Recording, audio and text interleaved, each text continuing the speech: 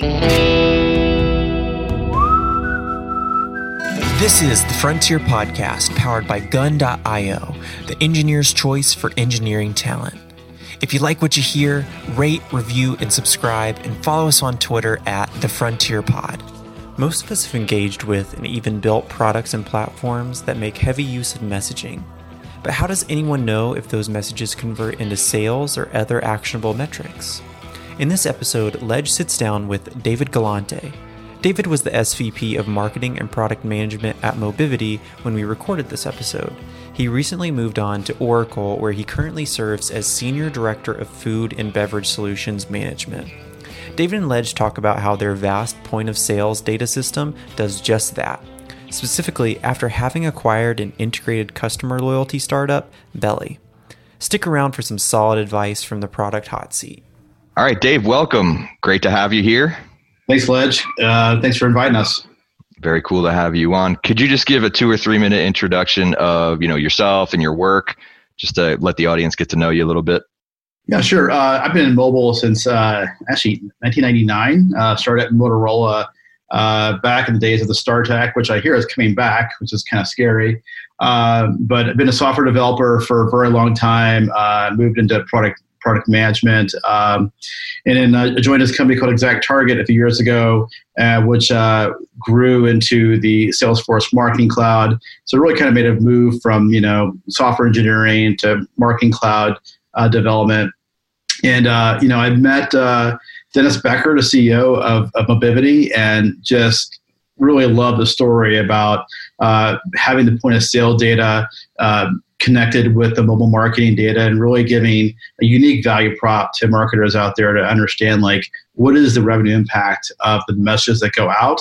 I've built many platforms in the past from a product management perspective that sent out messages, and I've always kind of wondered back in my head, well, how many of these actually convert into sales and how many convert into references to other people joining that program?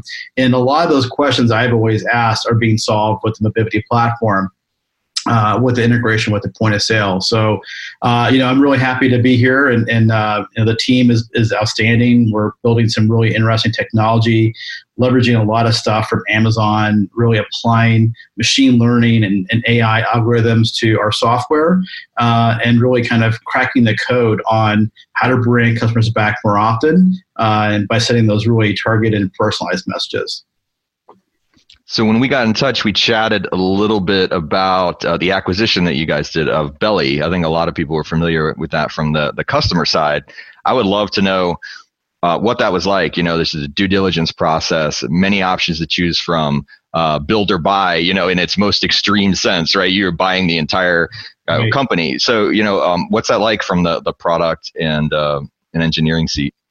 Well, pretty exciting, because we were actually, loyalty was something that was really a piece of the puzzle we were trying to fill as fast as possible. We really focus right now a lot of our efforts around, a national marketing team sending out targeted messages. But there's the franchisee. The franchisees are really looking for tools to get their customers to come back more often. But before that can even happen, you have to know your customer. And so being able to actually acquire user data in a very seamless way is a tough problem to solve.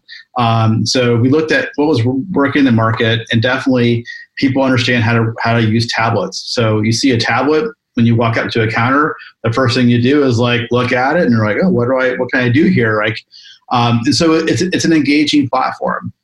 And if you think about the logistics of, a tablet being deployed to a store, having it drop there, figuring out how to do easy Wi-Fi connection. The Belly, product did all that out of the box, literally out of the box. You open up the box and there's this amazing looking tablet and a stand with a security cable and a charger. The Wi-Fi configuration, super simple. We've got ones with LTE connections as well. And so, look at our platform and our products, it really filled the gap for giving franchisees and store owners a complete marketing tool. So now they can put the tablet out there, they can acquire user data, email addresses, phone numbers, And then on the back end, they can figure out how to create offers and loyalty programs to drive them back. And anyone who's in that industry is looking for that kind of solution to that problem. So how did you go about, the integration on the backside of two, sort of separate platforms? Was that relatively easy? And then you have integration of teams, on the cultural front, and talk about the actual, the grit behind something like that. Yeah, I mean, definitely like the tech stack itself is a really well architected Ruby on Rails application. Belly had some great architecture and engineering, skills to build something that scaled very, very well. So, right now from integration perspective, we're looking at the APIs that were already built, probably years ago as our main integration points. But right now the story of Belly is we're kind of just reinvigorating the product, doing some kind of rebranding, going out there and finding what do our customers like about the product, what can we change, and really to build a roadmap from there. Definitely, long-term kind of strategy is we are at the point of sale, so that would kind of yield some interesting use cases around loyalty point solutions or schemes, right? So think of the check-in based loyalty evolving into something a bit more revenue based, right? So if I'm coming in every single month and I'm spending $100 every single time I visit, shouldn't I be treated differently than somebody who comes in and maybe spends $25? With check-in based loyalty, everyone looks the same. With our point of sale integration, that could really kind of change the game and really allow these franchise owners more flexibility into how they bring people back. I think you're telling a story that most of us in the product and startup and technology and data space, we're all thinking about, hey, if we just had more data about our customers, we could do fantastic things for them. And then you have that like, hey, I don't want to be Facebook and be dragged in front of Congress, sort of nightmare scenario out on the side. I just wonder, like, what kind of internal thinking and controls and just sort of user empathy are you thinking about from a security and personal identified information, PII and all that stuff? What's that like in your product planning? Yeah, I mean, it definitely is getting a lot of attention. GDPR is another thing that really is kind of on the horizon. We need to kind of fit into the global kind of scheme of things. We've got international customers, so if we were to sell, a Belly unit to someone in the UK, what kind of data protection, privacy concerns, or regulations do we have to keep a track of? So right now, everything is very opt-in based, right? So you're explicitly, taking your phone and you're scanning it to the Belly tablet, saying, "I want to join this program." When you download the application, the user is giving information about themselves.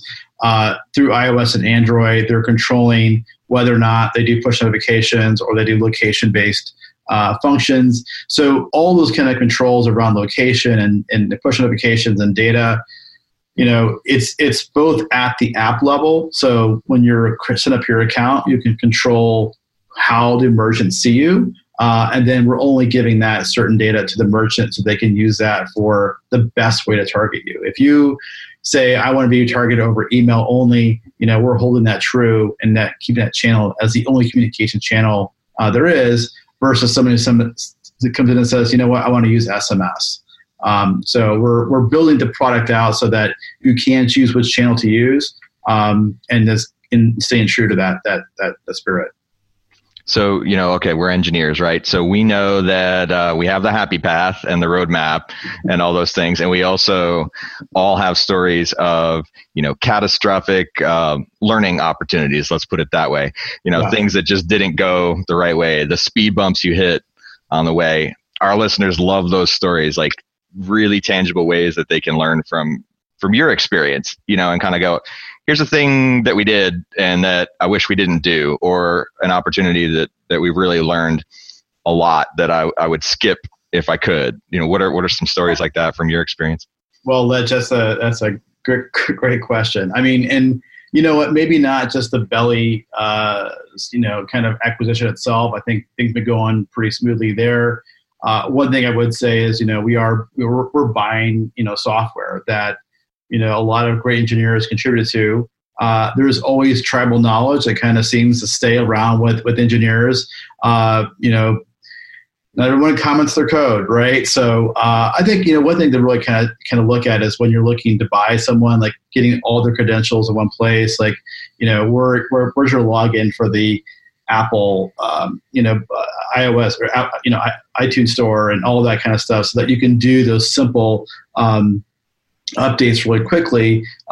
We got all those ducks in a row before we did the acquisition, and kind of make sure that it was going to be smooth. But I've heard horror stories of not being able to do stuff like that in the past. So, those are some tough things to learn through. But I'll tell you what, overall, this in software, being in product management, you kind of feel like you are responsible for the product, and when things go wrong, you are the head on the chopping block, so to speak. So, I think this was a really good opportunity to kind of learn how the engineers built the product from a product manager perspective, and it gives me an idea of like how hard is it to do certain things. So, if I'm asking for like a new function to be built in both the iOS and Android application, knowing how it was architected gives me an idea of like how hard would that be to actually do. So, I think it's kind of a new thing to learn. Like when you build a product from the ground up, you're kind of learning how that is as you go along. Whereas when you buy something, it's like, boom, here's like this monolithic, product that you just bought with, 10 or 15 different packages and SDKs that are in there. And then you're just like, wow, like I think it should be so simple to add a little button. And you find out that, it's actually exposed to this platform, and, or it's a web view and it's not really a native part of the app. So all those kind of fun things we're going through now and learning. How do you think about, when you're moving from the engineering seat into the product seat? I talk to a lot of tech and product leaders, and I'm finding a trend in the discussion is that there's this massive convergence of product and engineering, where we used to think maybe those were two kind of parallel or even horizontal sort of tracks, and you would move one to the other. Just seems to be a huge convergence there. I just wonder what your experience has been, kind of sitting in both seats, and how your perspectives had changed. Yeah, I mean, I think really the best mix is like product focused engineering teams. Before Mobivity, I worked for a company called Emarsys, and we had our entire development team in Budapest, Hungary. And so, they're in Budapest, Hungary. I'm in Indianapolis, Indiana, running the product. And the way that worked really well is that we were both product focused, right? So I had, kind of certain product goals I wanted to kind of build, and they had a really strong sense of responsibility about the product performance, the look of it, it constantly improving.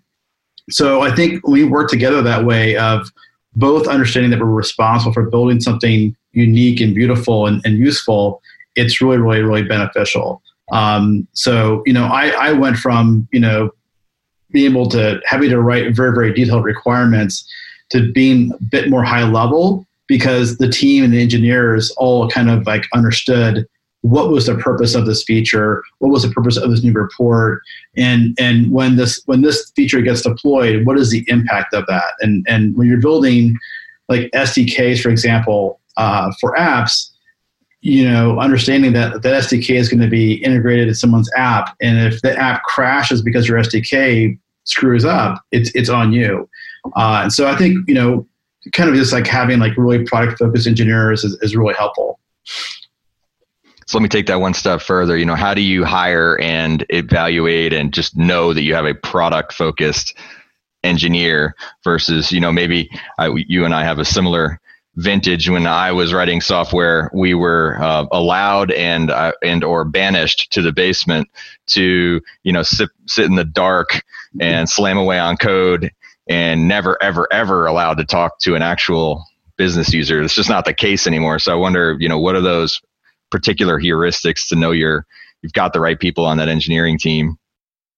Yeah, I think it's just, in this interview process, understand like what do they do in their free time. A lot of developers like to have their own projects, and if they're building, let's say, customer facing applications, they have felt that pain, right? So going back to the Mars's example, a lot of those guys are building a lot of games, like actual like video games and chess games and things like that. So they were used to having like customers coming back and saying, hey, like that really sucks, or your app crashed, or like they're kind of used to being like their own product manager and their own little for their own kind of like side project. And I really felt like those are the kind of engineers I want to have on my team, because they understand what it's like to have, direct feedback from a customer.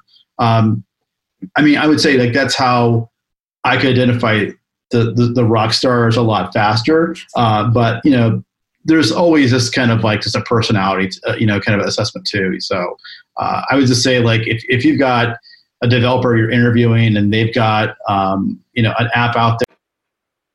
Thanks for listening to the Frontier podcast produced by Gun.io. We're the only freelancing platform where engineers actually go to hire other engineers. If you want to learn more about how to hire or freelance with us, head over to Gun.io and get in touch. Let us know you heard the podcast and we'll pay for your first 10 hours with a kick-ass engineer.